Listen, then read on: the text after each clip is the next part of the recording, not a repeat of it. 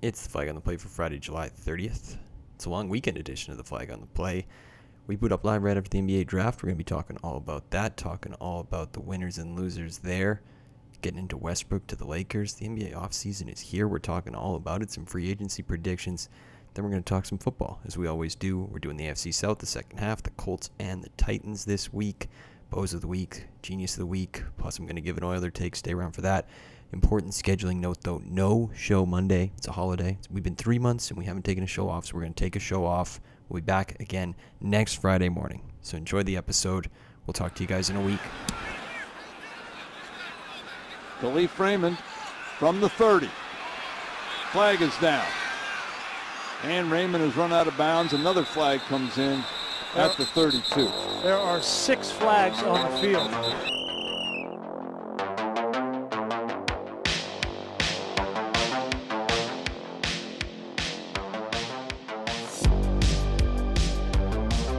It's Friday, July 30th. It's the Flag on the Play podcast. It's a long weekend edition. I'm fired up. It's going to be a good one. We're live after the NBA draft. Joining me virtually today, it's Alex. How's it going?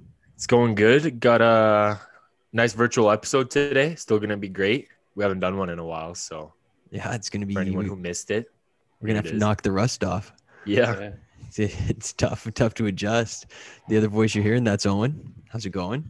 It's going good. I'm probably not doing as well as you because, I feel like we should probably let the fans know. Phil is he's out at the lake. Yeah. Mm-hmm. Yeah, it's just living it up. So I really am. It's the best. He's been vibing. So The time of my life, really. There's no other way to describe it. Yeah, I got that vacation glow. I'm burnt to that cookie color. I like that. Good. Just keep it going. It's episode 27. You boys got any 27s? Because, we could big shout out Superstar Gobert, Rudy Gobert. Yeah. He's a legendary 27. Jamal Murray. Oh, Vladdy Jr. Vlad Jr. Oh, let's go. Yeah. That's a good one. Yeah. My personal favorite, Alex Kovalev.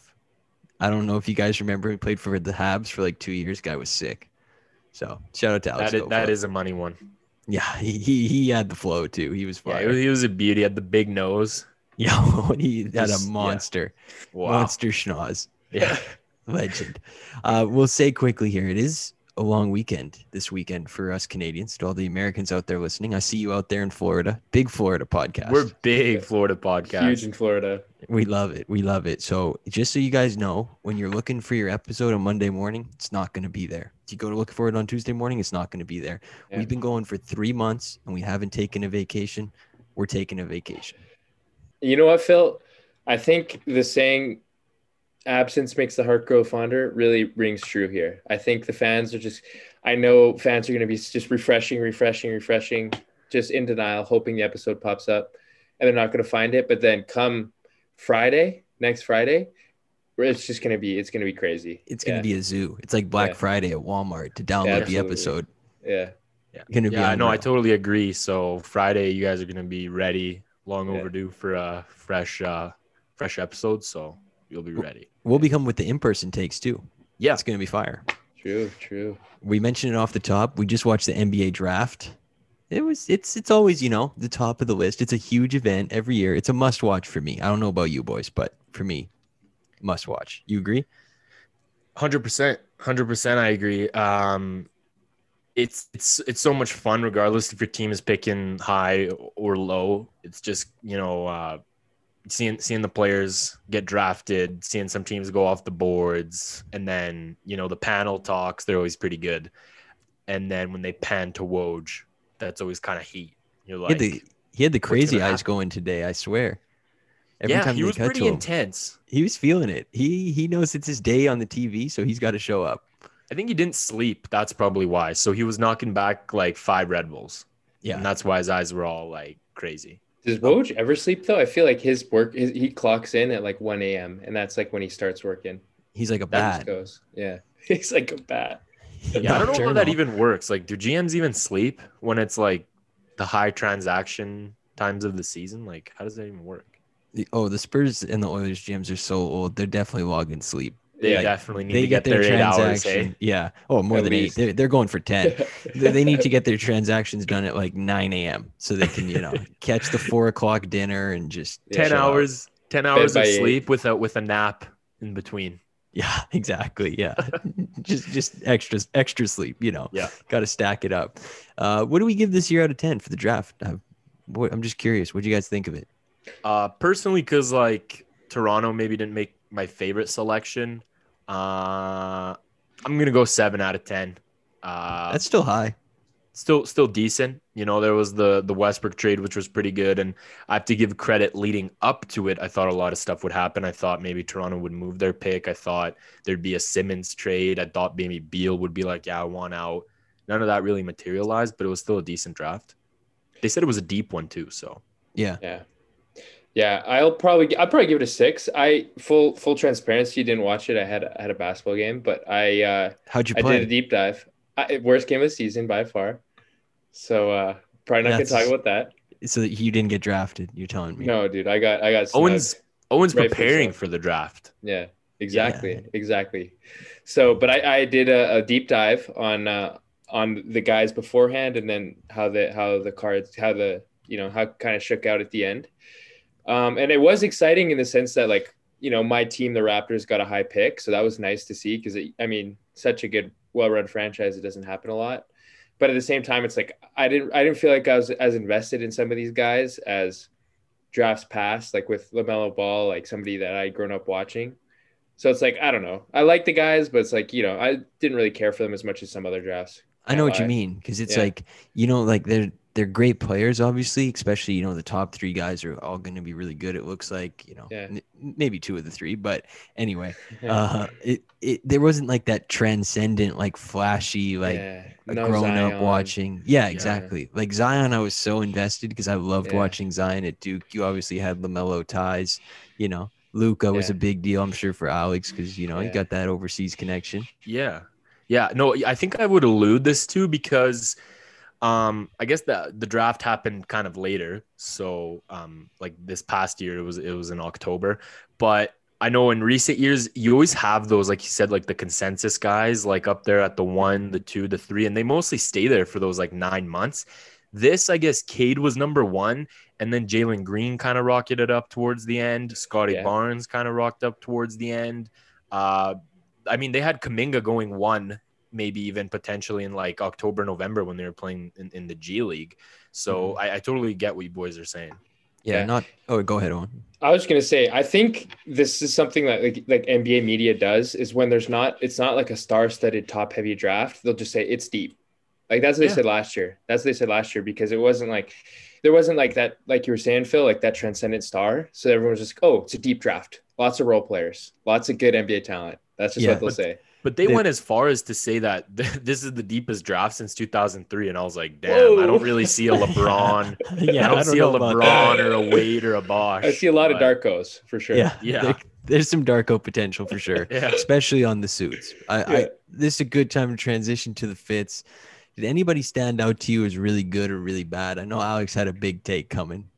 Yeah, so I thought Jalen Green's suit was actually horrible. Yeah. I thought that thing stunk. Yes. I completely agree. The gray with the like pinstripe sparkly lines or whatever was going on there, and then the shirt under he had was like a floral like.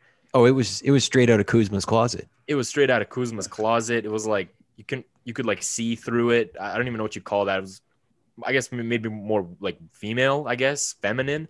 And then his pants were also from like the 70s, and I thought he was gonna like trip and break his neck walking up the stairs because you gotta put him in the brace, covering his shoes.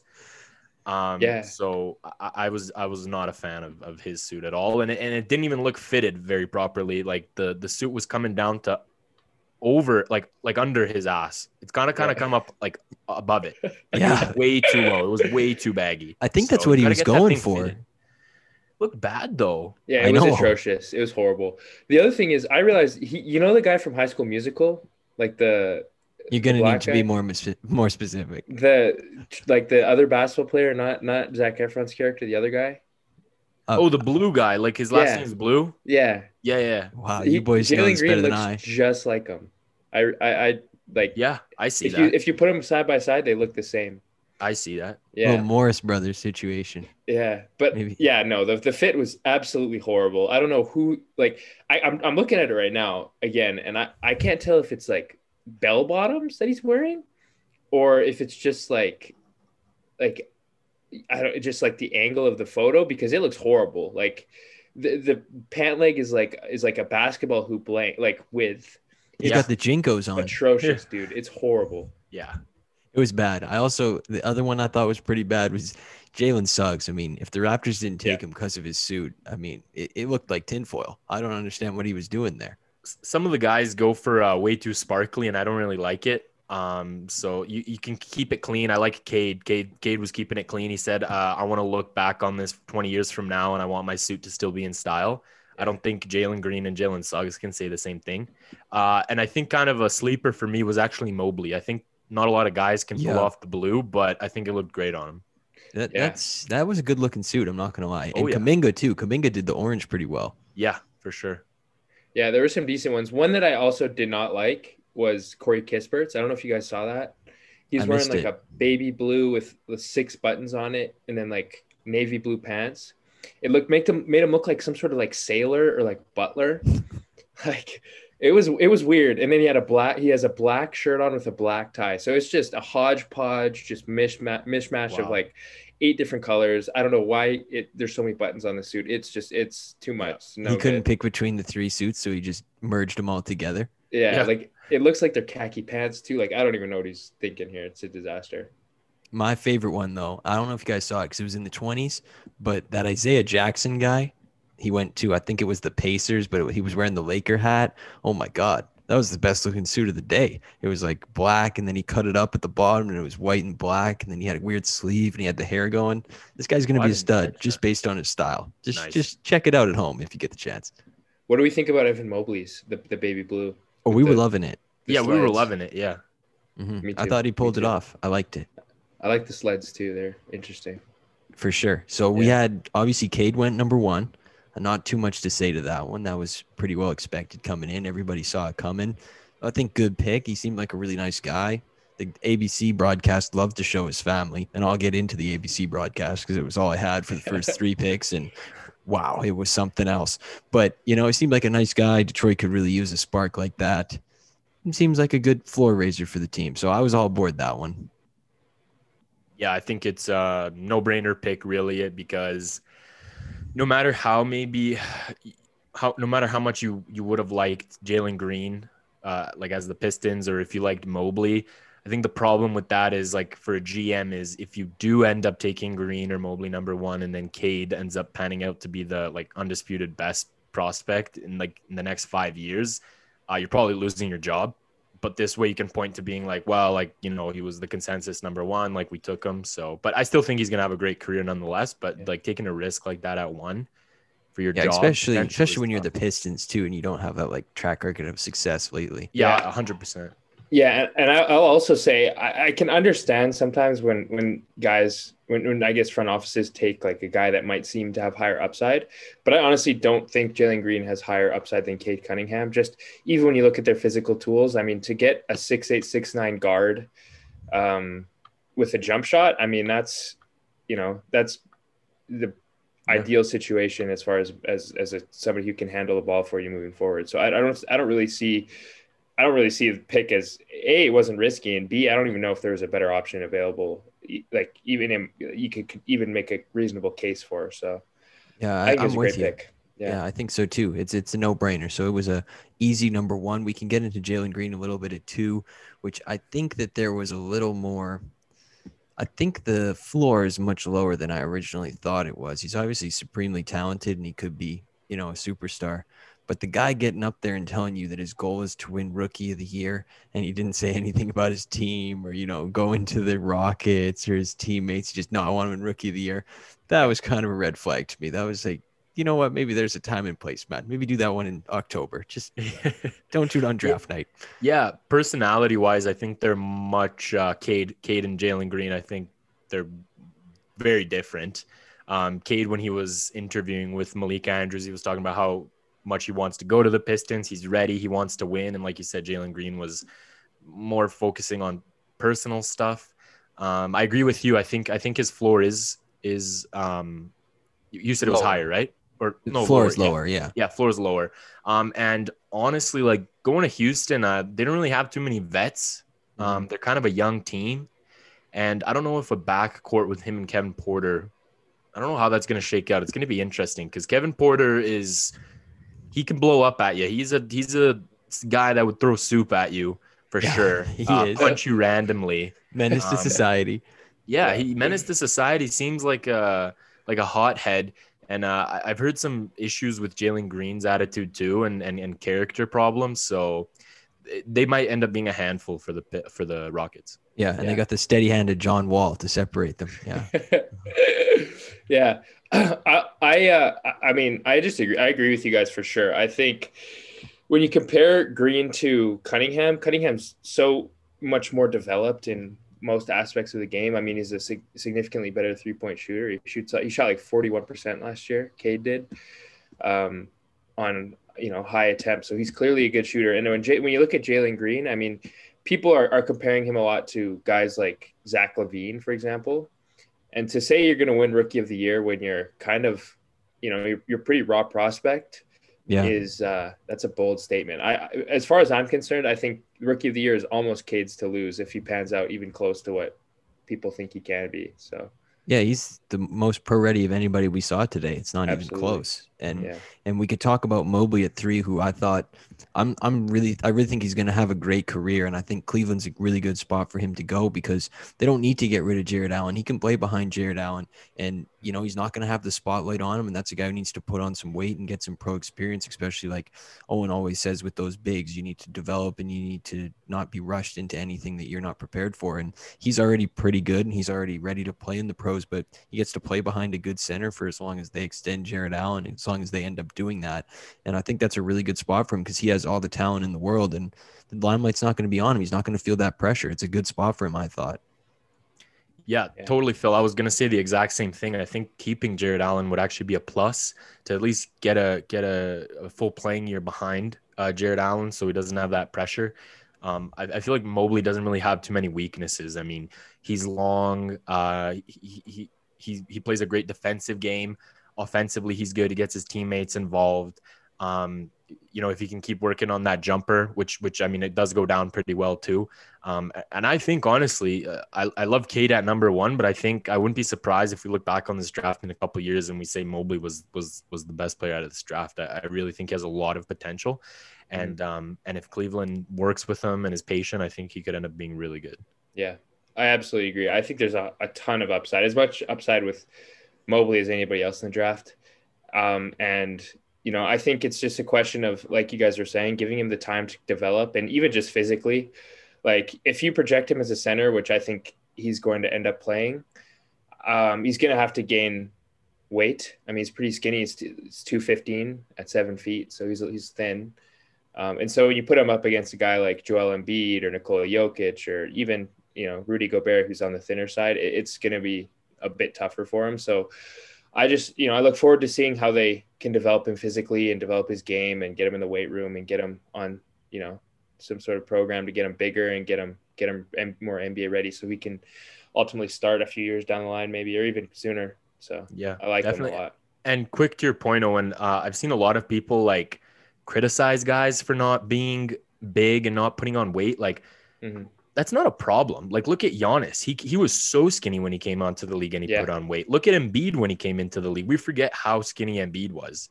No, and absolutely. He ended up putting up a bunch of muscle. So Gobert as well. Yeah. Yeah. You look at them and you just got to be patient. In 2 or 3 years, they can put on a lot of weight, put on a lot of muscle. So yeah. I don't think it's that big of a deal. No, I 100% agree. I mean, in the grand scheme of things, weight is like the bottom of the negatives you can have, because I mean, at the end of the day, this guy's 19.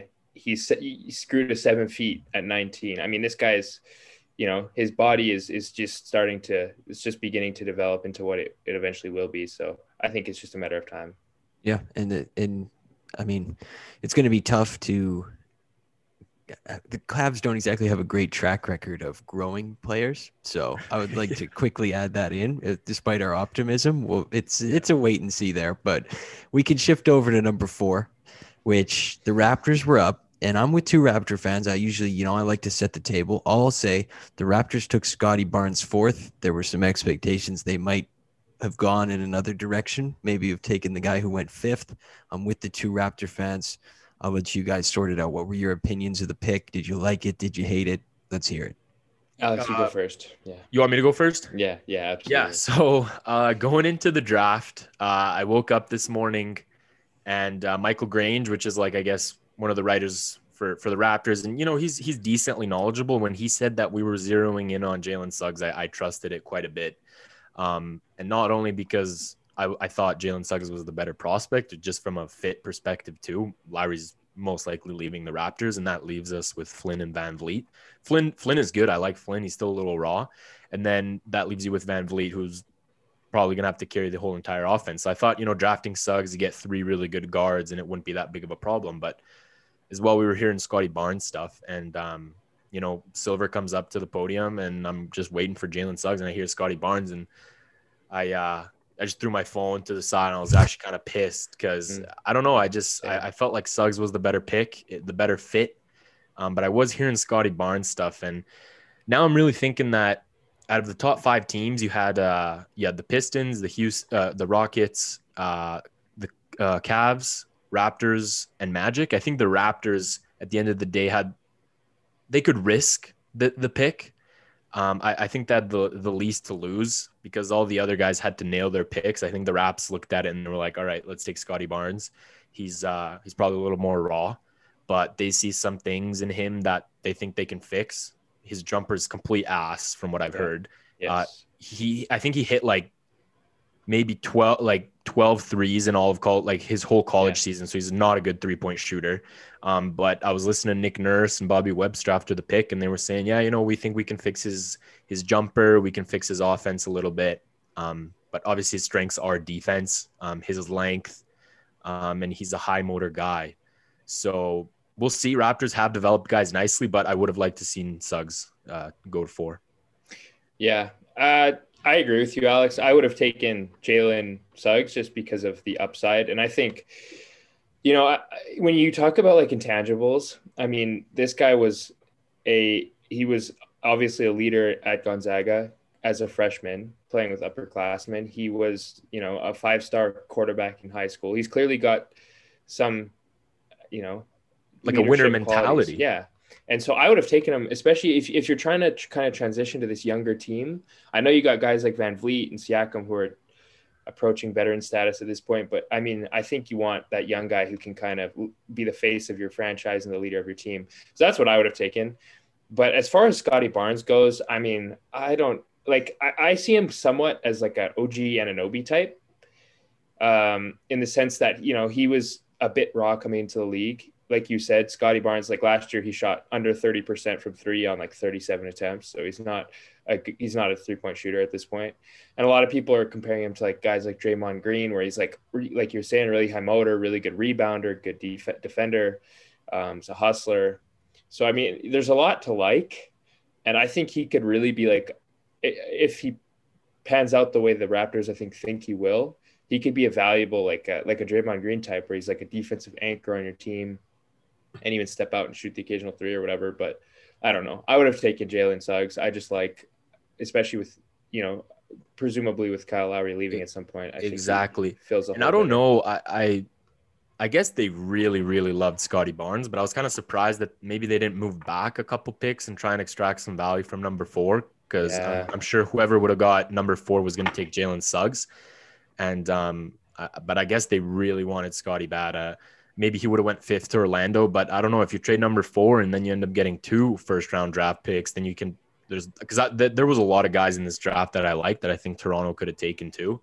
Yeah. But I don't know. I guess they really believe in him, and then they believe in their system. So we'll see. Yeah. To me, it means a couple things because I thought they were going to take Suggs the whole way leading up, and I think it might be a little bit of overthinking things if they don't end up with Lowry back and the team sort of looks like how we expect it to. I think they might have overthought it a little bit and thought, we trust our development so much and we trust our ability to coach these players. They have a great track record with bringing guys up from the G League and stuff like that they thought, we can teach this kid a jump shot. We can teach him everything he needs to know.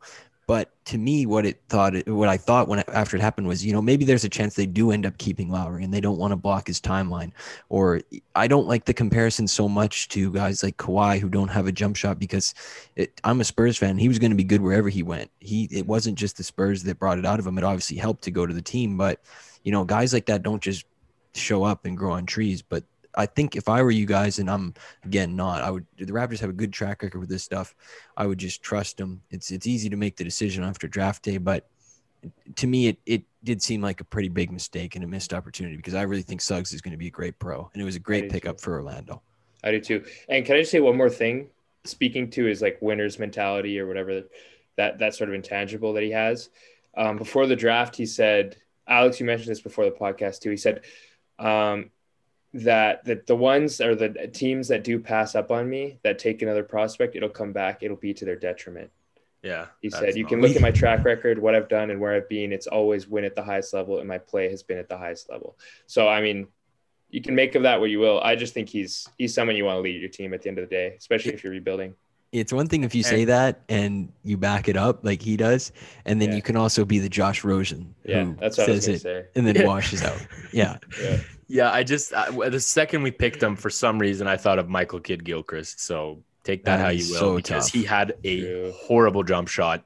And I'm not a fan of guys that have broken jump shots. Maybe people are criticizing him more. I guess maybe his jump shot isn't so bad because Kidd-Gilchrist was actually horrible. I've never seen a worse jump shot in my life. But I'd rather have a guy with a polished jump shot.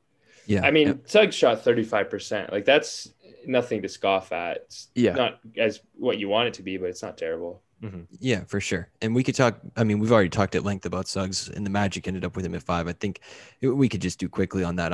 We've already talked about why we like Suggs so much, but that's a really good pick for the Magic. They're a team without identity, and I know they have a lot of guards. I know they have Cole Anthony. I know they have R.J. Hampton. I know they have Fultz, but they're not in a position to draft for positional need. They're in a position to take the best player available, and that's a guy who's a culture setter, comes in, he's a floor raiser. I was really happy for them. They deserve some success, and I thought that was a great pick. 100%. I agree. You take the best player you have that's available to you, and they definitely did that. Regardless of guards, man, who cares? Have all the guards, make sure they all pan out, and then it's a good problem to have. Then you trade one of them away for different assets, but take the guy that's best available. Absolutely. Yeah. For sure. And Oklahoma City came up at 6. They ended up with that Josh Giddey, and he's Australian. He's very young, and I know their fan base was very upset that they ended up taking him. It was circulating online. I threw out some retweets to some angry fans because I just love seeing the angry Oklahomans. They really get worked up over this stuff. One guy said, so his weakness is basketball. That was excellent. I saw that retweet, Phil. Yeah, that was a beauty. So Oklahoma City's a team I don't end up seeing too much of. They play in the middle of the game time, so I'm usually watching the East Coast, and I transition to the West Coast. I miss them. I don't really know what they're doing there. They obviously just are swinging for the fences all the time. They're swinging the power swing on MLB The Show over and over again. There's no contact singles in there. They're just going for the fences. So I guess I like it for them. They're going to suck anyway, so might as well roll the dice, I guess. I don't know. Yeah. I know actually the Raptors kind of like Josh Giddey before we landed at 4 because we were in that 7 to 8 range. And they actually ended up sending 2 scouts to freaking Australia to go watch him. So take that how you will. I know the Raptors were high on him as well. And Oklahoma also has a pretty good track record of developing guys. So I just personally, Presti's just getting annoying because they had the 16th pick and then they ended up trading it for two more first round picks. It's like, just like, can you start building the roster already and find a direction for this team? Because if I was a Thunder fan, I'd be pissed, man. Like come on, let's start something here. You already have 30 picks, get it going. Yeah, I agree. Yeah, I think Giddey, as far as Giddey goes, I mean, I feel like they just took a flyer. They have so many picks, so many opportunities there. Like you were saying, Phil, it's just lottery tickets. And Josh Giddey has a lot of upside. He's obviously got tons of holes in his game right now, to say the least. He's a 4 shooter. He's just not a great scorer, not the most athletic guy. He's got all these holes in his game. But, I mean, he's a good passer, a really good passer. And he's somebody that can kind of orchestrate an offense potentially with the right guys around him and with the right player development. So, I mean, who knows? I don't know how much we trust OKC's player development. Seems like it's okay, so maybe he'll pan out. Yeah, for sure. I mean, Yeah. it's TBD. They really just swing for the fences, Definitely like I said. TBD, We can talk about Golden State because they came up at 7, and then we can sort of shift into the big trade of the day. But Golden State, I didn't expect them to take Jonathan Kuminga, who they ended up taking. But the more I thought about it, the more I think it kind of makes sense. Now, you can argue against it because he's completely not on the Curry Thompson Draymond timeline. But seeing the highlights of him, that ceiling looks really high. Like, he is an incredible body shape. It's unbelievable how long his arms are, and he's an athletic freak. I don't really know if I'm sold completely because it doesn't make sense with the timeline of the team, like I said, and I don't know how Curry would feel about it, but he might just be trade fodder at this point. But I thought it was an interesting move nonetheless to go with him, and I didn't see that coming. Yeah, I didn't see it coming either. I was convinced that Golden State would move their picks 7 and 14 because, like you said, it just doesn't match the timeline of their All-Stars. Having said that, though, I think Kuminga is definitely a guy that can help them. We saw flashes of his potential in the G League. And he was playing against grown men, some of the guys that have had, playing time in the NBA. And, I don't think the G League's a joke for sure. So I think that's kind of what they were aiming at. And I think they went with Moses Moody at 14. So I think they're just trying to overwhelm you with athleticism when Wiseman and Kuminga and Moody are going to be out on the floor, and when some of their all-stars are out or taking breaks and stuff. So yeah. Can I ask you a question? Yeah, go ahead. Who do you think they get better value in a trade with Kuminga or with the number 7 picks just straight up? Who do you think gets some more? Which is more valuable, do you think, in a trade? That's a good question because I think a lot of people were projecting Kuminga to maybe even just go 6 to Oklahoma.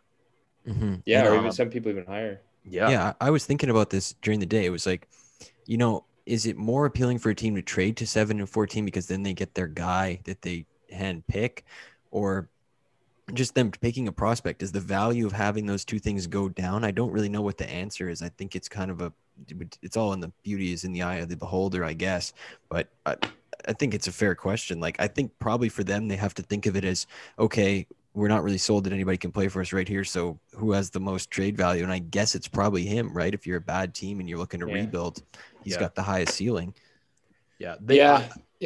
Go Owen for sure. I was going to say, I don't even know if they're really if they picked him thinking he was going to play on the team. Maybe I think it's possible that they didn't get a trade that they wanted with just the picks and maybe Wiseman or whatever they were offering. And so they said, you know what, let's take this guy who's pretty widely liked around the league and maybe, do what we can to maybe get value out of him after the draft. Because it to me felt like if they're going to just, if they're going to play him, it doesn't make a whole lot of sense to me just because for the same reason, for just what you were saying, Phil, it's just I don't see him really fitting as a really an impact player with the Splash Brothers. And it's just, he seems like he's a bit more of a project. So I don't really understand it, to be honest, unless they're going to trade him. Yeah. And we'll see what happens there. It's going to be an interesting couple of days for sure with free agency and all that coming up. Anything else you boys wanted to add on the draft? Just anything in general? Any observations, any takeaways? Just let it fly if you got it. No, but I just wanted to add one more point here about Golden State. I agree with you boys once again here.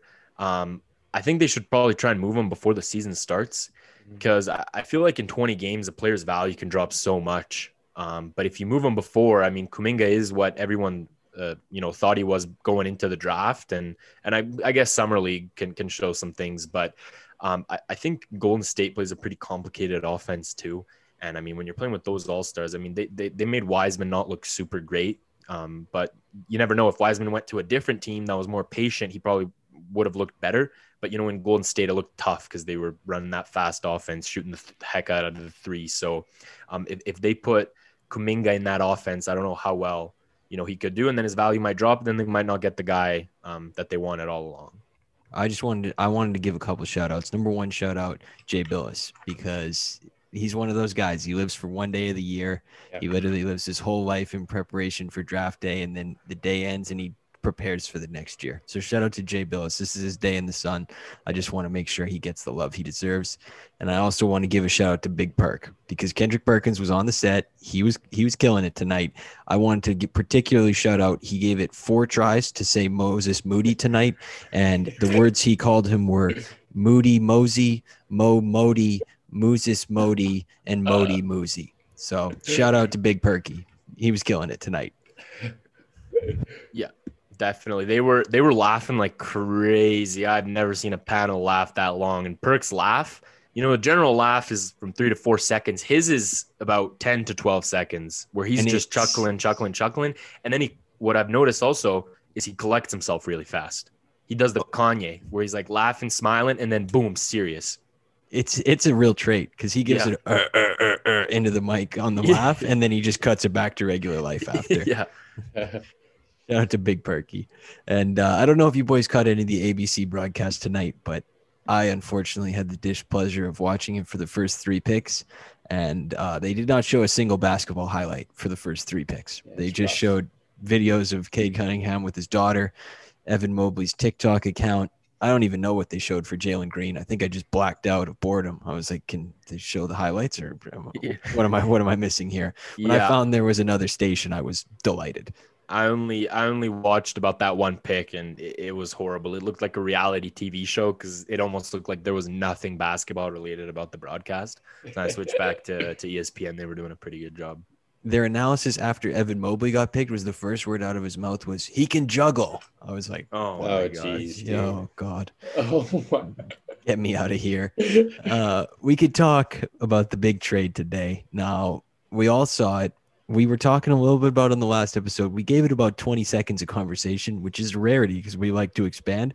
But we both thought there was about no way this was going to happen. So in case you missed it and you're the Patrick Star living under the rock, Russell Westbrook's a Laker.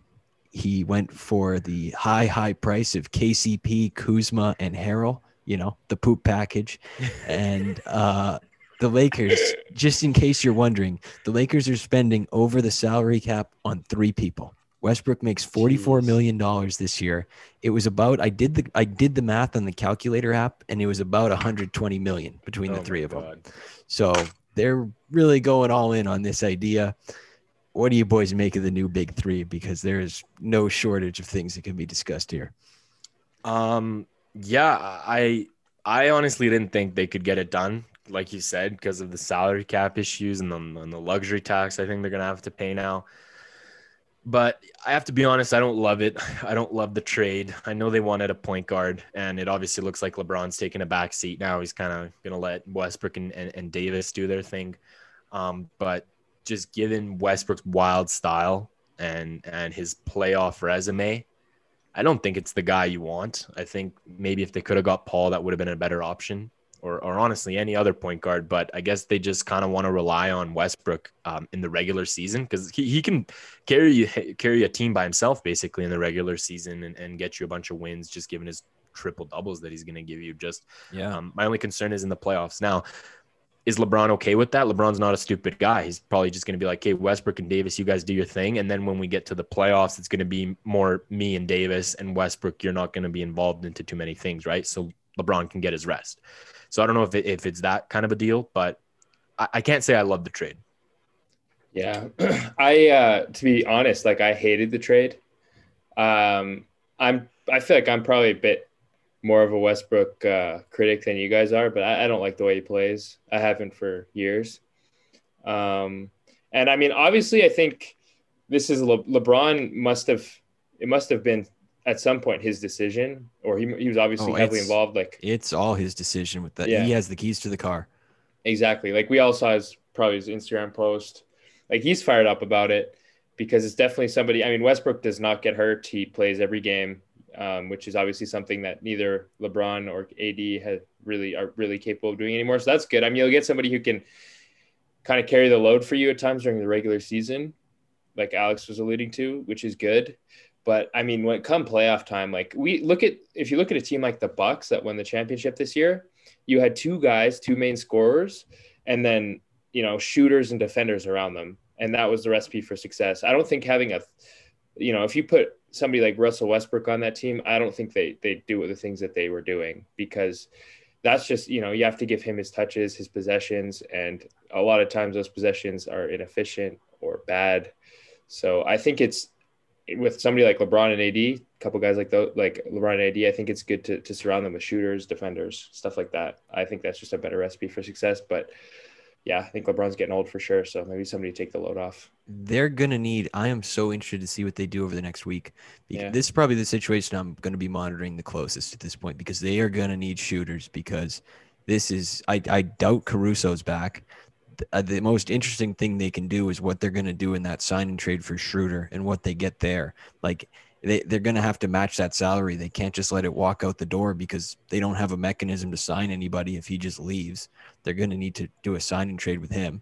And, honestly, the first thing I thought of was, I think they missed Rondo a little bit more than they thought, because he was a huge piece of the team that won the championship, because he was the third ball handler. They were clearly looking for a third ball handler that wasn't named Schroeder, and wasn't expensive. Yeah. Well, $44 million, you could go on the expensive side. Yeah, it's a bargain. Yeah. But I think this is going to be the most fascinating test of LeBron's greatness that is yet to come. Can he make Westbrook an NBA champion? It's going to be fascinating to watch, because, again, he has the keys to the car. It's his decision. He's so smart that he has to think basketball-wise that he can do it, or else he wouldn't have accepted it. So it's going to be the real test. Can he get Russell Westbrook a ring? It's the immovable object against the unstoppable force. I just think I'm going to see a lot of J.R. Smith LeBron stuff, where J.R. just doesn't know how many timeouts there are, how much time is left on the clock, and what the score is. I think they're gonna butt heads, man. Davis doesn't seem like the guy that will, but I think LeBron and Westbrook can. I think Westbrook kind of has an ego. Absolutely. And I also want to give a shout out to Washington. I know the return on Westbrook isn't crazy, but we can't forget that they traded John Wall for Westbrook, and when John Wall was essentially a zero. Yeah, untradeable. And they end up getting a first-round pick, Kyle Kuzma, and some other assets, which, once again, I mean, I know it's not a huge return, but they still ended up getting some decent assets for basically a zero in John Wall. Yeah. No kidding. And I cannot wait until we see, like, blow-ups on the bench, and just it's going to be so great. Yeah. So excited. If you're a Laker optimist, you have to think of it as Westbrook has to have some sort of realization, which I don't that's know not that happening. I don't know that that's what you're banking on. But if you're a Laker optimist, that's what you probably have to think this point. Do you think Westbrook is like comfortable taking a back seat, or do you think he comes in as like, my team? This is my team now. Probably his team, man. I think that that's probably what he thinks in his head. But I bet LeBron and AD were like, yo, you're going to have to settle down. You're going to have to play differently. He's like, oh, guys, for sure. But he shows up on October 1st, and he's like, yo, my ball, my city. Let's go. Yeah. Like I said, I feel like that's go ahead. Yeah, no, like I said, I think I said it last podcast. I think he's literally going to be like, nah, my city, bro. Like, this is literally my team. I feel like he kind of did that with Bradley Beal. Like, he kind of like just took the keys. Yeah, he just alphaed him. He was like, all right, you're done. Like, Have you won an MVP? You shoot when I tell you to shoot. Yeah, you shoot when I tell you to shoot. Shoot when I pass to you. Play defense. That's it. Yeah, you shoot when I'm tired. Yeah. Enjoy the spotlight, Brad. Yeah. I'm averaging a triple-double. Yeah. There was a couple other trades, but they're so not worth noting. There was Mason Plumlee. I just wanted to talk about that one because it's NBA tradition that a garbage contract is awarded to a Plumlee, and then it just passes around amongst the irrelevant teams. We had the Miles one on the Suns in 2013, then he went to like the Bucks and then the Hornets, and then this one went from the Pistons to the Hornets. It's perfect. It's just Plumlee symmetry. I'm all for it. They all kind of go through the Hornets somehow. Yeah, it all ends up there. And the Hornets somehow have different jerseys every time they end up there. Yeah. So you can cop a new one if you're a big Plumlee supporter at home. Ricky Rubio went to the Cavs. That just, it kind of fits. Ricky Rubio's kind of had a tough career. Should have been better than he was. So that's the right spot. And Cleveland's going to lose Delhi, so they need, a scrapper. And probably Sexton. So I guess they just wanted some more insurance there on the ball handling. Yeah, he might still have something left. We can move over into the free agency because it's coming up. Players can start talking to teams this Monday at about 4 our time, 6 Eastern. So I figure, hey, let's get some predictions out there. Let's get on the record, and we're gonna revisit this in 2 weeks. Whoever gets the most right, we'll buy him a dinner or something. Let's do it. Yeah. Let's do it. Little wager, okay? So I Yeah. piled together the 12 hottest names on the market, and I just want you to give me a prediction where they're gonna sign. So I'll run you through the name. I'll give you some of the teams interested. You let me know what you think. All right? Let's do it. Yeah. All right. Kyle Lowry. So they were saying maybe the Sixers, maybe the Pelicans, maybe the Heat, the Mavericks, the Raptors, the Knicks. I guess the Lakers are probably out now, but no shortage of teams interested in him. Where do you think he ends up? I'm going to say the Sixers. I think he finds his way there. All right. I think I'm gonna go Dallas. I think Dallas really values Lowry. I don't know if Philly values Lowry as much as I think they should, and I think Dallas needs a point guard really badly with Doncic. So I'm gonna go Dallas. I like both those. I'm going to go Knicks, but I think the Pelicans could be in Wow. there too. But I'm going to go Knicks. Knicks have money to burn, and they need a point guard bad. So Yeah. For some reason, Pelicans does make sense to me. Sounds like that's the right one. they're just desperate enough to give him $100 million. Yeah. Yeah. There's no other way to put it. Yeah. DeMar DeRozan. Now, the Lakers are still circulating in the rumor mill. Who knows if they, it'd have to be a sign and trade with Schroeder, I think, in a three-way, but we'll see. The Mavericks, another Maverick spot. They said the Clippers. I have no idea how in hell that would work, but whatever. And then the Knicks, he could re-sign with the Spurs. You boys go ahead where you see it. I don't know. I'm just gonna I think they're gonna team up. So let's just do Dallas again. They need I like some more that. scoring. You're doubling down on the Mavs. Yeah. I'm going to go with – I'm just going to say he resigns. He seems like a loyal guy, never wanted to leave the Raptors, so I think he'll figure something out. Yeah, I'm going Mavericks, unfortunately. I'm with Alex. I think it's over. And one more reason why is just I think this is kind of a season where I don't think Luka's super pissed at the organization yet, but they don't want to get into like a Zion situation or like a LeBron situation when he was in Cleveland like a decade ago where he's just mad. So I think they just want to add these guys and they want to go on a deep playoff run. Yeah. I can see that. And the third name I want to bring up, Mike Conley. He could re-sign with the Jazz. There's, the teams that are interested in a point guard. It's all the teams I just mentioned. Yeah. Somebody's going to be left desperate with, maybe the Pelicans, maybe the Knicks, maybe the Mavs, maybe even the Heat. I'm saying Jazz. I think he goes back. They need to pay him. But what do you boys think? I'm gonna go. He re-signs with the Jazz just because, like you said, they can't afford to lose him. Yeah, me too. Yeah, if whatever's left of him, he'll go to the Jazz. I like that. We're pretty aligned so far. Yeah. We got some differences. I'm down for it. We got Kawhi Leonard. I'm saying re-signs, but they were saying maybe Mavs, Knicks.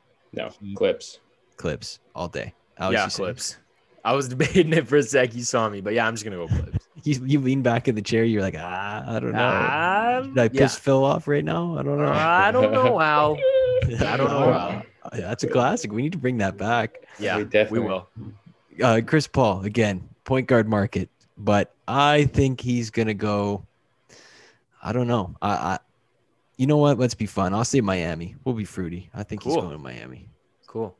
I think since the Knicks miss out on Lowry, I think they're gonna get Paul. I think it's just been in the cards for so long, and I think he just goes to New York and just becomes like a billionaire.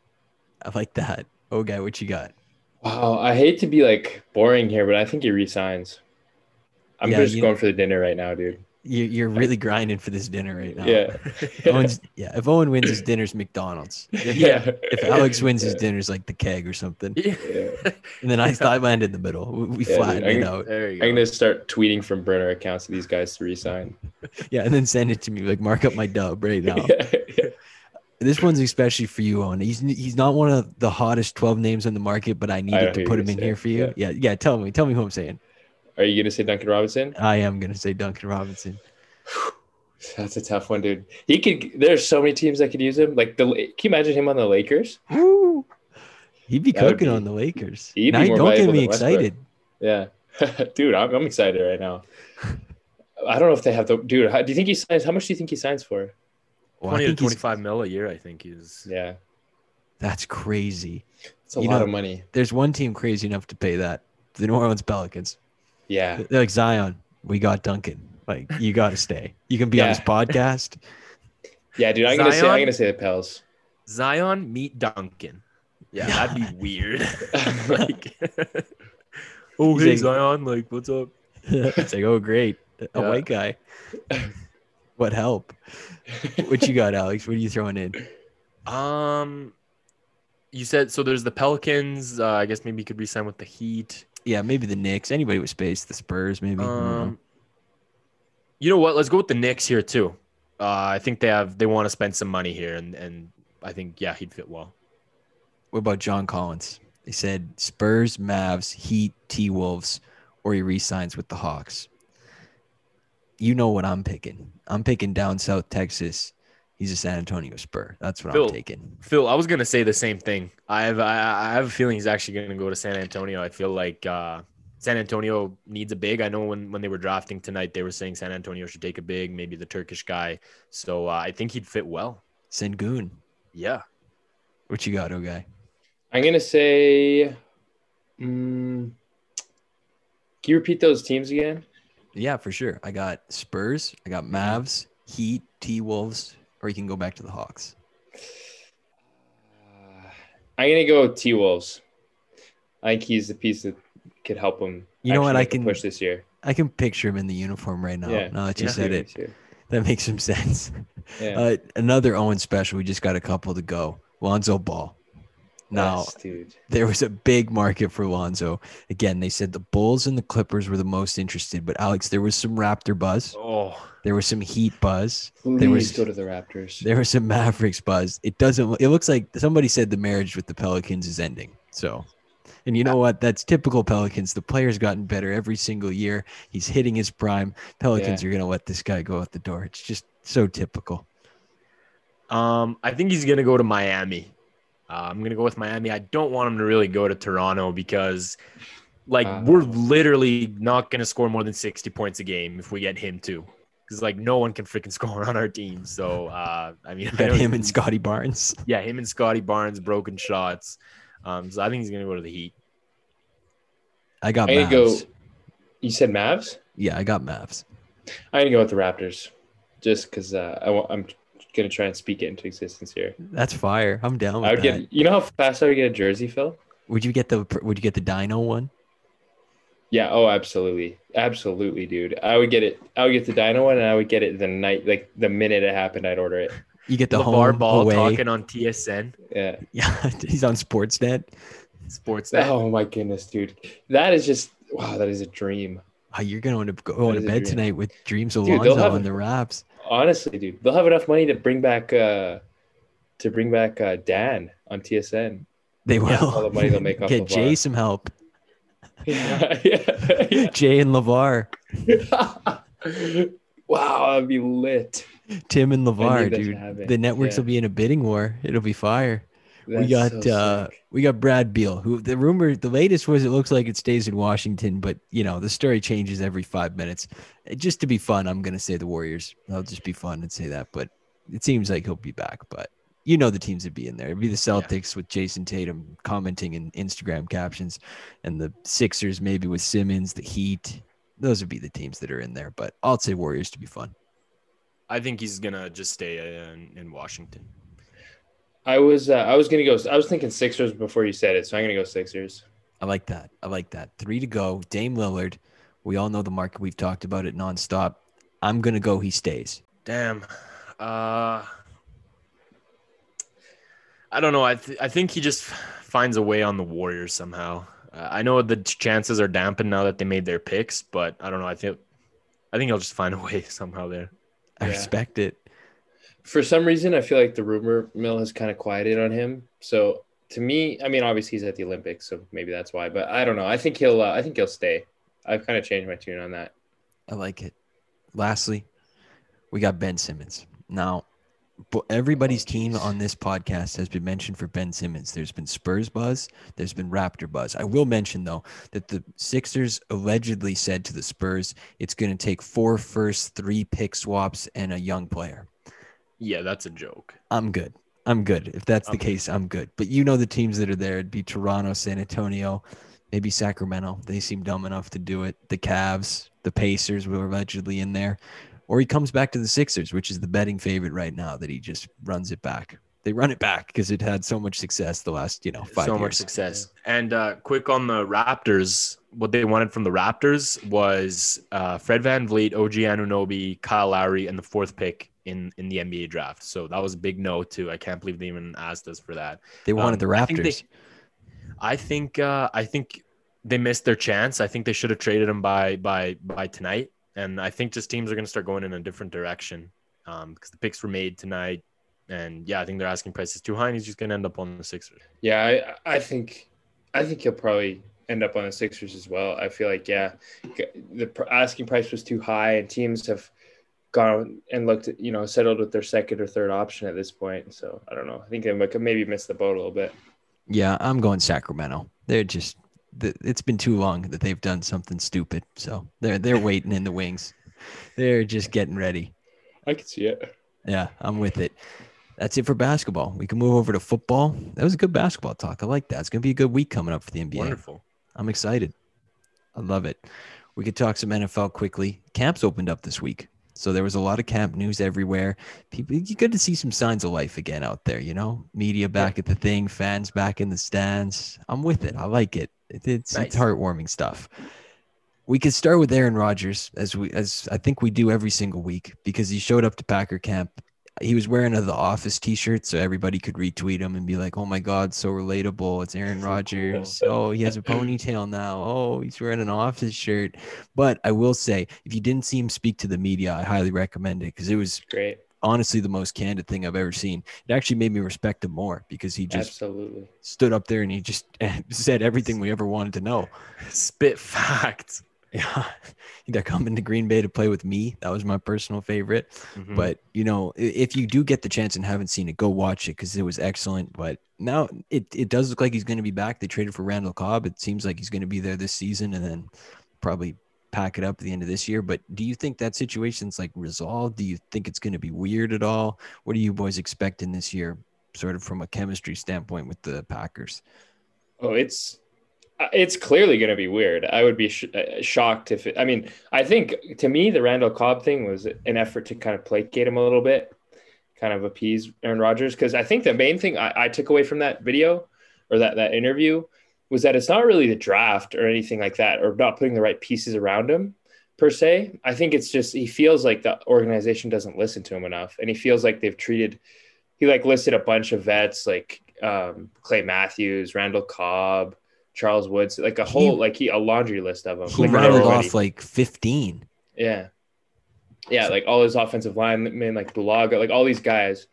So I think, I think that there's the situation there, I think, is at some point irreparable.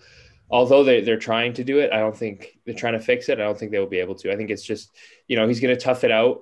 I think he'll play well, because that's just the type of guy who he is. And I think it'll be a, somewhat mediocre season potentially, or maybe they'll play well, but I think at the end of the season, he's gone. I don't think there's any coming back from what he said and what he's posted and whatnot. So, yeah, I think it's going to be a weird season too, not only because of Aaron Rodgers, but because of Devontae Adams. And he's pissed now with the organization too. And it's kind of weird. I mean, you piss off 2 of the top 10, maybe players in the NFL, or top 20. And top 5 at their positions. Top 5 at their position, exactly. And I mean, you could even argue that they're the best at their position. Yeah. So with Rodgers winning the MVP and stuff. So, and like Owen said, not treating him right. But I've also heard that he's like, you guys don't utilize me in a way that can benefit you, because Rodgers has a lot of connections in the NFL. He has a lot of connections to the players, from what I heard from him. Where he's like, I can get guys to Green Bay, but you just don't want to listen to me. So, so I guess they missed out on opportunities from that end too. So I don't know. I just think they'll have a mediocre season and they'll flame out, and that'll be it. Yeah. Yeah. I will say one thing though. I think it's pretty clear, Aaron Rodgers he's clearly in Devontae Adams' ear. I'm sure he's in some of the other guys on the team's ear. I think this is a situation where it's almost mutinous. You know what I mean? Yeah. Where it's ownership versus players, coaches versus players. It's one of the most unhealthy things I've ever seen in pro sports. They said he's going around calling the GM Jerry Krause. Yeah. Yeah. Yeah, like Yeah. I think it's really weird, but in a way, I think there's a chance it like galvanizes them together. I don't know what to make of the whole thing. I think we're obviously going to talk about the Packers in a couple weeks, but I'm looking forward to doing some research there and seeing how these next couple weeks play out because I feel like there's a chance that this works in their favor in some way for this year alone. If they kind of realize like, hey, it's their last year, like let's give it our all. But it also could just blow up in their face. It's boom or bust. There's no other way to put it for them. I think it's going to be very strange and it's going to make for great TV. I wish they were Hard Knocks because holy cow, that would have been. Wow. Oh, wow. Yeah. And one more thing. Sorry, I've talked so much go about ahead. this, but I think at some level, Aaron Rodgers, I think it's not a coincidence that this is happening all now. I think Rodgers recognizes like there's some serious, he's got some issues in the way he's played and some of the failings and shortcomings he has in his own game and the way he's played over the last while. I mean, he's, won one Super Bowl and people for years have considered him arguably the greatest quarterback of all time. So I think, especially now with the way they played against Tampa Bay, I think the narrative is so negatively charged against him. He's kind of looking for a scapegoat here. And so I don't know if it galvanizes them to the point where they're able to overcome some of the fundamental flaws they have, which is just that, they can't get over the hump. So. Yeah, well, it's going to make for fascinating TV. I'm looking forward to it. Let's talk some Lions football here quickly because Dan Campbell, this guy would make the greatest gym teacher of all time. I can't get it out of my head. It's fantastic. But he unveiled his 4 rules for Detroit Lions football. Did you boys see this? I actually did not. Me neither. I'll give it to you. You let me know what you think of each one. First rule, don't be late. That's actually like a classic. That's a great way to get the boys going and invest some accountability there. Yeah, he seems like a big, if you're not 5 minutes early, you're late type of guy.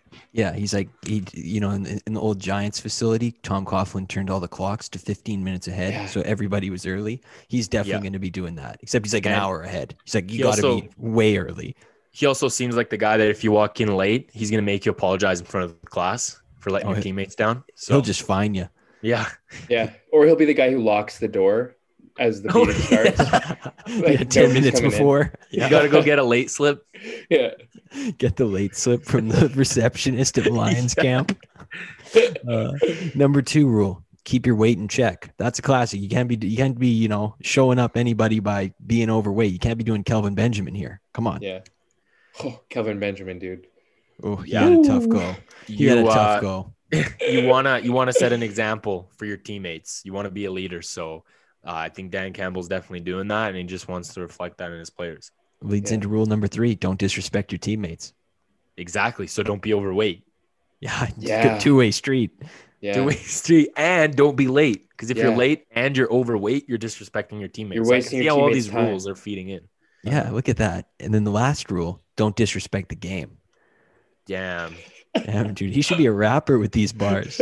Yeah, that's straight heat. I don't know, like he referred to that he would bring a lion to take a shit in the middle of the field, I think. Yeah, to make everybody isn't that uncomfortable. kind of disrespecting the game if it took a shit on the logo? Yeah. So what do you think is actually like disrespecting the game to Dan Campbell, like going forward on 4th down or like running the Wildcat? Yeah, it's a running play action. Having a running quarterback. Like having Goff run out of bounds instead of taking like a head-to-head hit. That's disrespecting the game. That's disrespecting the game. So. Oh, I just can't wait to see the John Madden offense those guys run. I literally can't. I cannot wait for game 1. It's going to be so good. Oh, it might be a long year for the Lions this year. I have a rough feeling about it. I hope they do well. Oh, I can't wait to see it. It's going to be just electric. Zach Ertz, he came to Eagles camp. Now, there was trade speculation the whole offseason, but he showed up. I mean, again, we talk about the Eagles as much as we talk about like fly fishing on this show. They're so relevant at this point, it doesn't matter. But I bring him up to say that he pulled up blonde, and he is like a classic guy that I never thought, like he was always like kind of the buzz cut, right? And then he pulls up with blonde hair and he looks great. And it's like, you know what? Like, maybe I should try blonde. That's the vibe I was getting from his photo if you didn't see it. So I just wanted to ask if the boys thought they could pull off blonde, because it's a divisive topic if you think you can pull it off or not. It's definitely something I've thought of before. Just I don't know if I'd have the balls to pull it off. But maybe one time I'll just try it. Like because Ertz looked great in it. I may or may not have photoshopped myself with blonde hair, but we'll leave that up to you guys to decide. So May or may I think not. it's a great look. I do too. It looks like he's got kind of like a $1 million mullet going on there too, which I'm working towards. You have been grinding towards that path. Yeah. So so I think I could pull it off. I like that. I think I could too. So maybe very one day confident podcast. Yeah, maybe one day we'll all just pull up blonde. Yeah. Who knows? Yeah, that'll be our thing. Like if we get like 1,000 downloads on an episode or something, we'll all go blonde. How about okay? You guys pencil it in. If you want us to be blonde, then you have to send this to all your friends. Yeah. Exactly. Everybody down in Florida, you've been doing it. So let's blow the pot up. Let's see more of it. That's what I want to see. Texas, we see you. Yeah, we want to see more. West Virginia, I think. Yeah, still going. Washington State. Shout out to everybody down there. We love you guys. So stay listening. We stay loyal. We're talking AFC South. We talked the first half last week, which was it was a banging segment about the Texans and the Jags. This week we get to a little bit more real football here. These are some football teams we're talking about now. Big time football teams that might win some games. Yeah, playoff teams from last year. Yeah, these teams have some attitude. We're talking obviously about the Colts and the Titans. Which one you boys want to start with? You boys, lead me in the direction here. Oh, guy, you go for it. Why don't we start with the Colts? Let's do it. So there's some high expectations this year. Vegas is confident. They're penciling in for 10. That's the over-under, 10 on the dot. The Colts, they got one of the best head coaches in the league. I think that's fair to say. Frank Reich. Mm-hmm. Now, they've got a new quarterback this year. It's Carson Wentz. Good. That's a debatable topic. Whether you think he's good or not is really up to your interpretation. The thing to note is that when Frank Reich and Carson Wentz worked together on the Eagles won the Super Bowl. And if Carson Wentz didn't get hurt, he was going to win the MVP. So they're reunited, which the NFL is just great drama all the time. There's never a shortage of a story in the NFL. If you don't remember last year, the Colts, they were a playoff team. They were a wild card team. They were 11-5. But the thing to remember is they couldn't throw the ball down the field. They had no vertical threat. They were mostly led by their running back, who was a rookie who really came on at the end of the year from Wisconsin. Jonathan Taylor. They played a very easy schedule last year. That's really not to discredit them at all, but this is a good football team on both sides of the ball. So we'll see what happens this year. Off season, obviously the new quarterback, the left tackle retired. That's really worth noting because he was one of the best left tackles in football, and it was a stunner, Anthony Costanzo. They replaced him with Eric Fisher. That's pretty mid-level, so that's going to be a big loss for them. They drafted a couple of pass rushers in the first 2 rounds. The thing to note, though, the receivers are still incredibly underwhelming. They're squeezing all the juice out of the T.Y. Hilton orange for the last 5 years, so we'll see how that turns out for them this year. Their schedule is actually funny this year. I'll mention this because they played really easy last year, like I mentioned, and all in all, they're expected to play a top 10 easiest this year, but their first 6 games are the hardest first 6 games. And their last 6 games are the easiest 6 games. So this is a team that could start slow and then maybe right the ship at the back, or, the snowball could roll down the hill, or they start 3-3 and then they have an easy finish. So this can go a lot of different ways. They actually have a Christmas Day game this year against Arizona. I'm a sucker for the Christmas Day games. I always watch those. What about you boys? Oh, they're great. I actually might even be attending that game. No way. Yeah, that might be on the list. I'm going down to Cali most likely here in December. So that actually might be a game I'll be attending. Wow, we're gonna have to get some live coverage. I'll do the live TikTok. We'll do the pod while I'm at the game. That's exactly what I'm saying. Live from the stands. Yeah. But just blow out your speakers. It's okay. Well, it'll be an interesting team to monitor this year, no doubt. This team, they're an interesting watch, so we'll see what happens. 10 again is the over-under. They're the slight favorites to win the division, extremely slight. It's basically even. They're plus 105, Tennessee's plus 110. So just let me know what you think on that 10 over-under. Let's hear it. I'm gonna go over 10. I didn't really know what their schedule was like, but since you said that the last 6 games are the easiest in the NFL, I think that they'll probably win all of those, and then they'll sneak in the 5 or 6 other games they need to get over that 10. I think Wentz could honestly have a renaissance season. I think he's still got something left in him. Now the wide receivers stink, like you said, and they've got to pray for like a breakout from someone now. I don't know if it's like Paris Campbell or Michael someone Pittman, else. yeah. Yeah, Michael Pittman or someone, but they got to pray for one of those. JT's great, Jonathan Taylor. But one thing obviously that I think is going to help them a lot is their defense. They drafted Kwity Paye, who's going to be edge rusher for them. They have DeForest Buckner, Darius Leonard, all those guys coming back. Xavier Rhodes, I mean, he's okay still as a starting corner. So that gives me a lot of confidence that they can win some games. But yeah, I'm going to take the over. I like that. What you got, O-Guy? Yeah, I'm going to take the over as well, but maybe for I have similar reasons. I'm not confident with Carson Wentz. I think his mechanics have deteriorated a little bit. He's not throwing the football the same way he was earlier in his career. I would say he's regressed a little bit in his mechanics. I do think, if there's somebody that can help get him back to MVP form, it's Frank Reich. So, I like Carson Wentz. I hope he can turn it around, but I'm not super confident because he was arguably the worst quarterback in the NFL last year, or one of the worst. But outside of him, I mean, Jonathan Taylor is one of the better running backs in the AFC. If you look at the receivers, I'm not as down on them as you guys are. I think Pittman is quite good. He's young and he's got a lot of room to improve, but I think he's quite solid. And then their offensive line, I think Quentin Nelson's arguably one of the best offensive linemen in football. So For sure, yeah. Yeah, so I like their line. And then when you look at their defense, I mean, DeForest Buckner's a stud. Alex, you mentioned Kwity Paye, all the Xavier Rhodes. They up and down the roster, they have just really, really solid starters and really good on both sides of the ball, guys that can make plays. So I think based on the infrastructure, based on their coaching staff, I think they can get, even without a great year from Carson Wentz, 8 to 9. And then if he can turn it around, somewhere in the 11-12 range, maybe. You guys came with the logic on these. I think the logical play is the over. All signs point to the over. Give me the under all day because Carson Wentz, this guy, bad. I think he's terrible. I can't wait to bet against him every week. I can't wait to bet the under. I think he's a tire fire. I don't understand why they're putting all the eggs in this basket because, first of all, he's never on the field. I think their backup's Jacob Eason. He's never Washington guy. Yeah, except Washington State. Shout out to the listeners.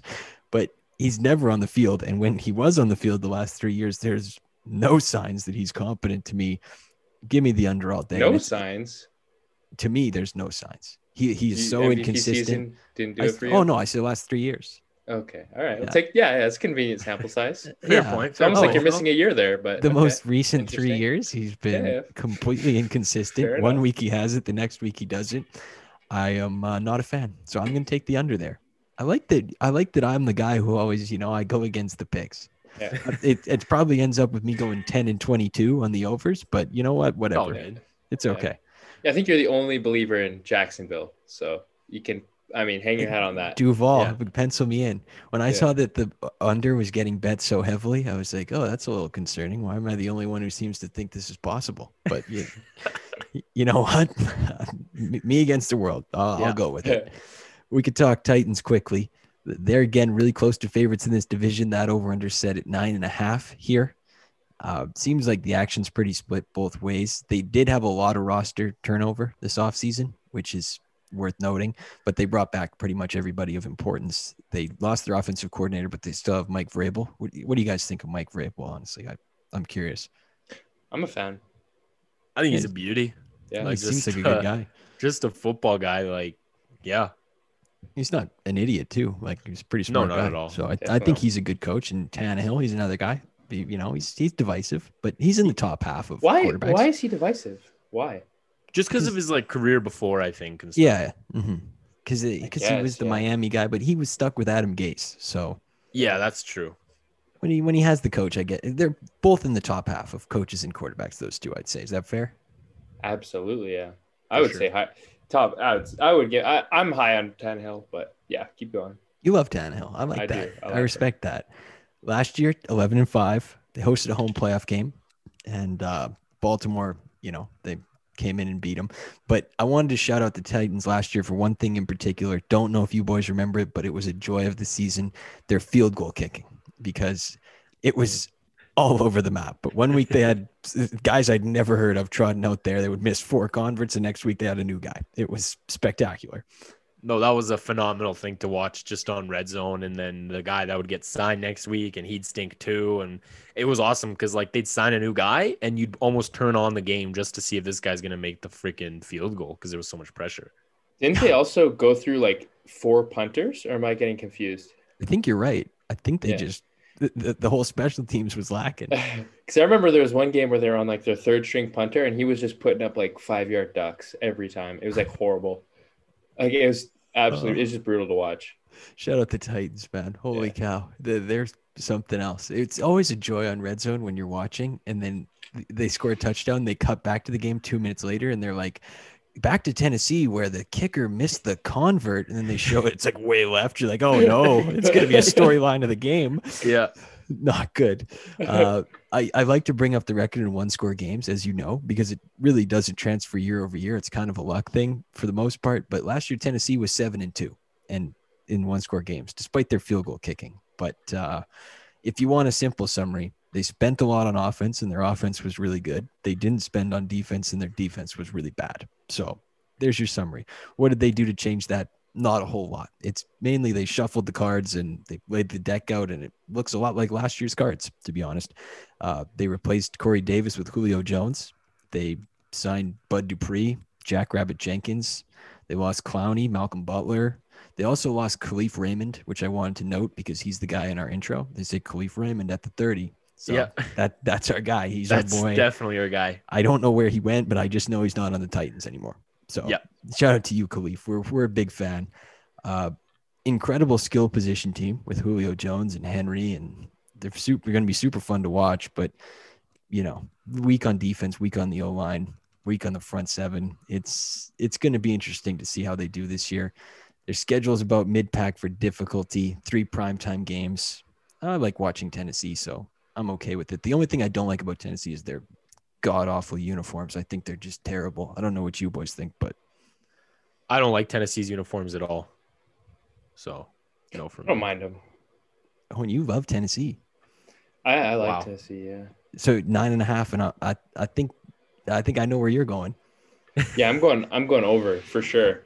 And I just want to speak on Tannehill for a little bit. Yeah, go for it. Because I think I mentioned this to Phil, and Phil called me crazy, but I think he is a borderline top 5 quarterback in the NFL. And I think the numbers bear that out. Even if you just take last season, obviously 2019, he was a Pro Bowler, but in 2020, he threw 33 touchdowns to 7 interceptions compared to 2019, his Pro Bowl season, where he threw 22 touchdowns and 6 interceptions. He last year had the 4th highest QBR in the NFL. He led 6 game-winning drives, 5 fourth quarter comebacks. So, this is somebody that can win games. And I think he's definitely not the person who's going to be holding them back.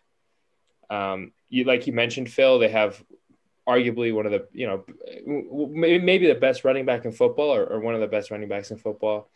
They have 2 of the best receivers in the game. Their offensive line is pretty mid, not terrible. I mean, they got a few solid pieces like Taylor Lewan. But yeah, I would say their main issue on their team is their defense. They just don't really have much to, like you said, their offensive line, their defensive line, their front 7 is pretty weak. So, I think their defense could hold them back from having a great season. But I trust the offense. I trust Tannehill. So I think that they'll definitely go over. I'm going to go under. So I guess, I don't know. I've gone over on a lot of teams, so I feel like I should go under here. But balance it out. That's right. Balance it out a little bit. I'm just most Owen's points here. They do have a lot of holes that could let them down throughout the season. I know they got Bud Dupree to maybe help there on the defense. I don't know, Phil, you want to talk about Bud Dupree? What's he like? I like Bud Dupree, but he looks a lot better when he runs next to TJ Watt all the time. Yes, definitely. So we'll see how that turns out. Obviously, they got Julio Jones. I'm curious to see just how Julio Jones is going to age, honestly.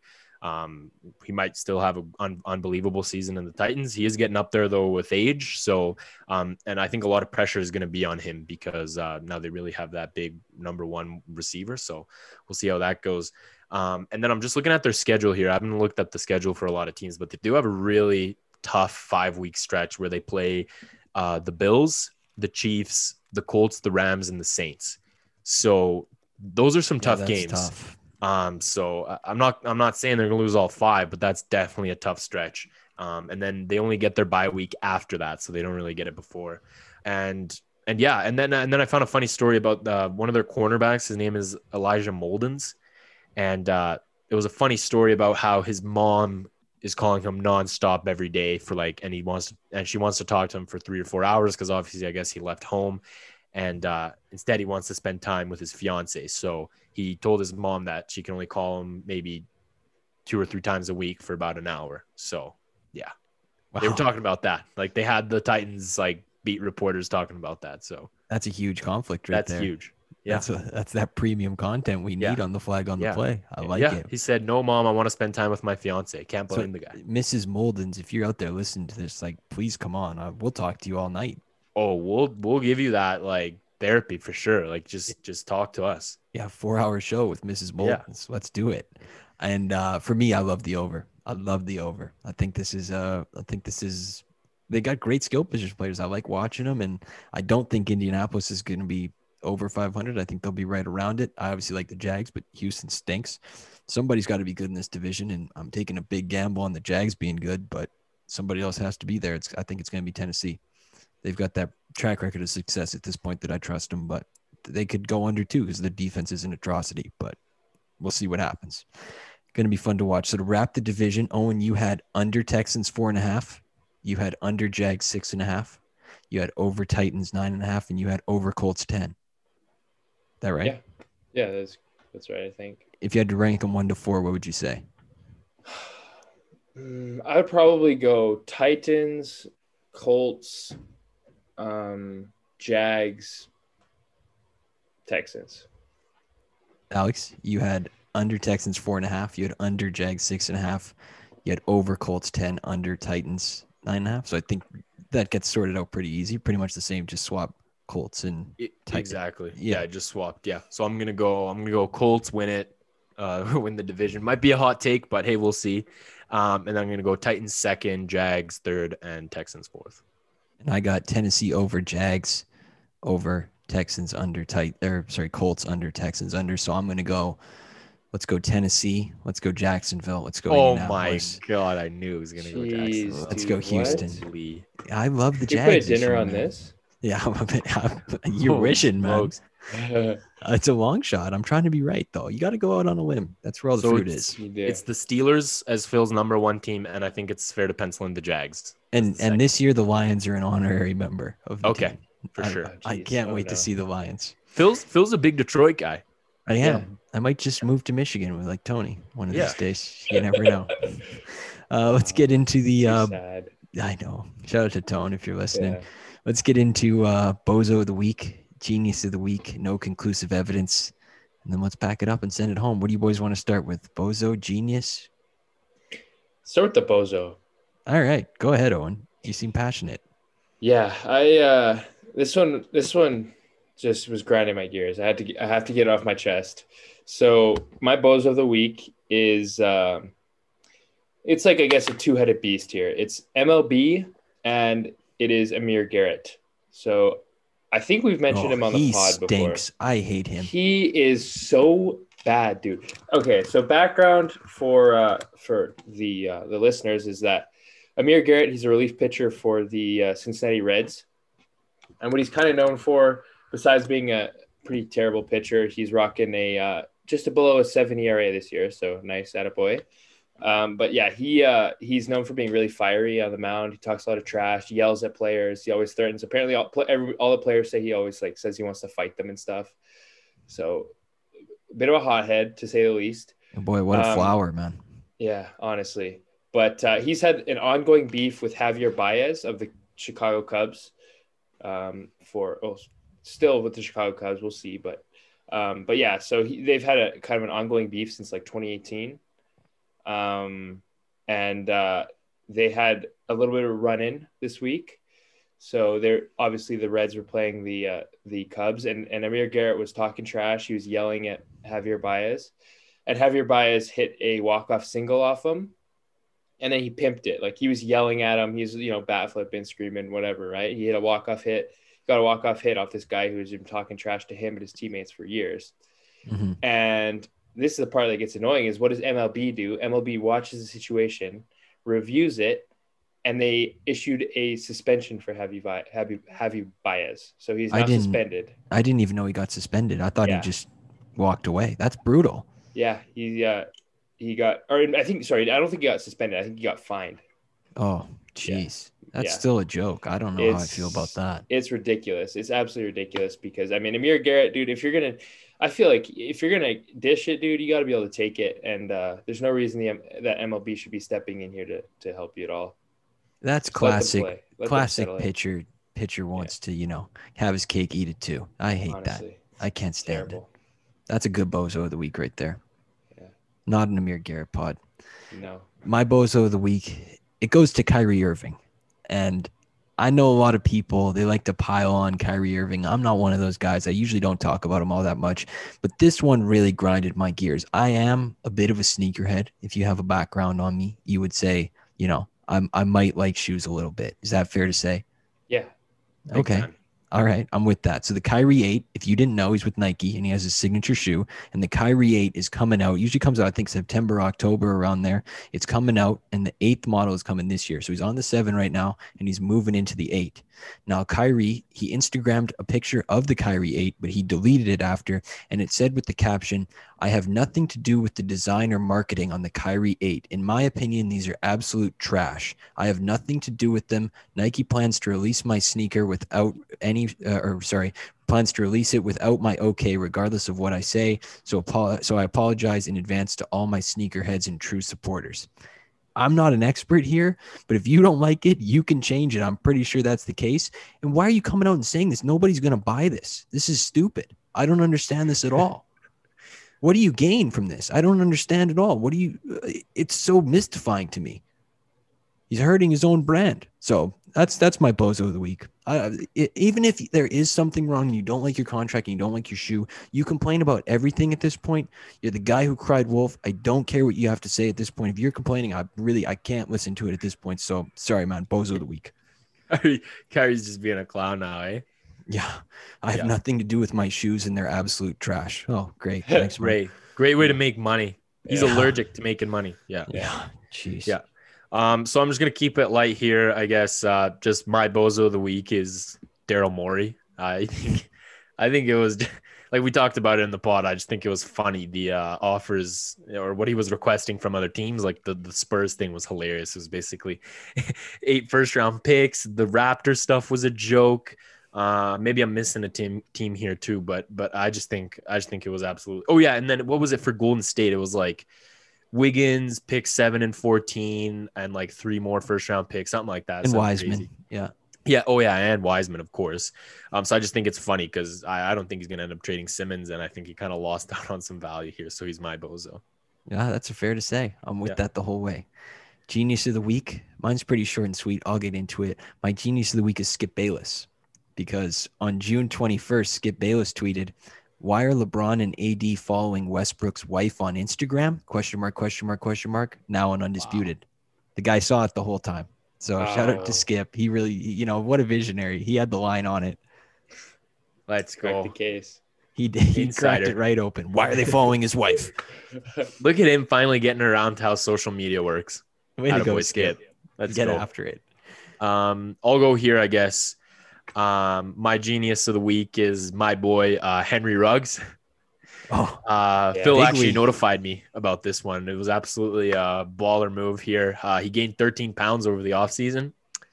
Our boy also Roethlisberger was losing. So as Roethlisberger was losing, Ruggs was gaining some pounds. And I've watched some videos and seen some photos from camp. It does not look like he's gained weight. He still looks so skinny. That helmet looks enormous on his body. He kind of looks like Tyreek Hill. So, but hopefully he'll have a nice breakout season here. And he's like, he said in his interview that he plays in a big boy league now and he needs to gain weight. So I'm like, well, that's good on you. Look at that, Henry. Yeah, let's go. That's one of the 13 is such a minimal number when you're that small, you know. He went from I love it. 148 to 161, and he's like, beautiful. 13 pounds. I did it. What you got on Genius of the Week? I'm sticking with baseball here. I've got the Los Angeles Dodgers. So they are obviously coming off World Series win. They're trying to make a push for the playoffs and try and win another pennant, go to the World Series, and maybe probably win it this year. And to do that, they managed to, or it looks like the trade isn't official yet, but they're finalizing a trade with the Nationals to get starting pitcher Max Scherzer and shortstop Trey Turner. So two of the best players the Nationals have, one of the best shortstops in baseball, and one of the best pitchers as well in baseball over the past few years. So I don't know how they do it, but I mean, that's just that's a crazy trade to me, and credit to them for figuring it out. So, you know, the amazing thing about the Dodgers is they traded, I think it was Kyber Ruiz and the right-hander. I can't remember his name. He just started, Josiah Gray, I think his name is. They traded those guys, and that's not even like scratching the back of the prospects they needed. They like have. They're an amazing team because they keep generating these amazing players out of basically thin air. Like, I don't know where they get them, but everybody they develop and get comes through their organization has so much skill. Like, they deserve all the credit in the world because they really built this. I mean, 10 years ago, they were a joke. Exactly. Yeah, and when I first saw this, I thought it was just Scherzer. But when I saw Trey Turner, my jaw hit the floor because, I mean, he's having an unbelievable year. He's one of the best players in baseball, period. Yeah, period. As far as shortstops go, he's, right up there with guys like Tatis and, I mean, Lindor. He's clearly having a better season then. So he's really good. Really good. Better than really good. I think I think you could. Sorry, Phil. Just I think go you ahead. could put the Padres here almost as kind of a loser because they missed out because the first reports were indicating that Scherzer was going to the Padres, and I was like, that's an unreal move. Getting him definitely puts them over the edge, but I guess the Dodgers made a late push. Yeah. Shout out to the Dodgers, man. That NL West race is crazy too because the Giants are good all of a sudden, even though their uniforms are just god awful these days. I don't know what the deal is there, but shout out to the Giants too. They're a institution. We'll do some no conclusive evidence and we'll get out of here. What you boys got this week? I guess I'll go here for no conclusive evidence. Mine is that Eichel needs to end up on the Flames. Jack Eichel from Buffalo needs to end up on the Flames. It has to happen. I've been thinking about it for like the last week ever since Friedman said that the Flames were in. For our listeners that don't really follow hockey, Friedman's basically the Woj of the NHL. So when he said the Flames were in on Eichel, I took it pretty seriously. And I've been on Twitter a lot, typing in, Eichel to the Flames, seeing what people are saying. Was there... And basically trying to do a Skip Bayless, see if I can see if his girlfriend's following anybody, connect some dots. So I think it needs to happen.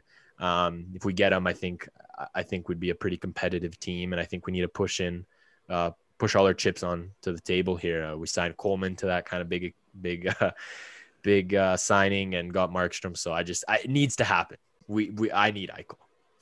You really do. I know you do. Yeah, our answer to McDavid. Oh, sure. Okay, what you got?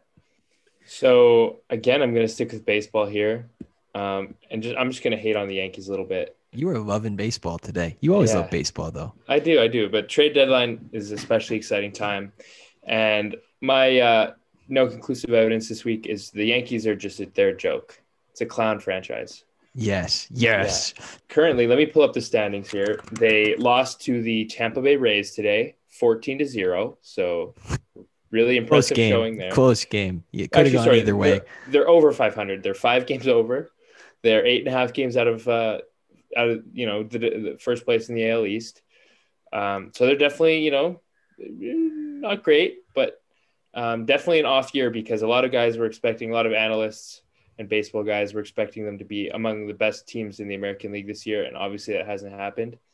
But the reason I say that they're a clown franchise is because despite all the signs and all the indications saying maybe this is a bit of a lost year, maybe they don't have it, maybe the roster isn't what it needs to be, maybe the young guys just aren't having a good year.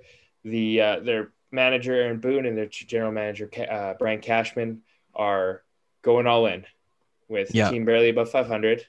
They traded for left fielder Joey Gallo, who is a really good piece, and then they just picked up Anthony Rizzo as well. So they are making a huge push. Dave Portnoy tweeted they're making a big push for 500, and I just think that's probably the best way you could have described it. They're making a big push for 500. They're really embarrassing, pushing all the chips in the middle to go 81 and 81. Definitely. It's embarrassing, and we're not going to talk about how they're actually better than the Blue Jays right now because that's another disaster. But no, we don't talk about that. Yeah, we don't talk about that. Positivity only with the Blue Jays right now. Yeah.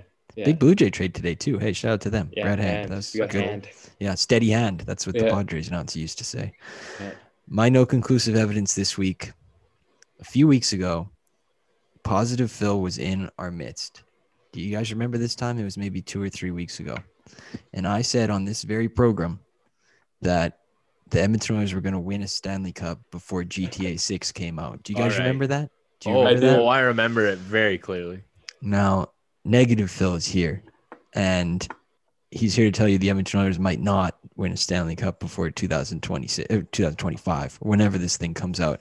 Now, no taking it back now.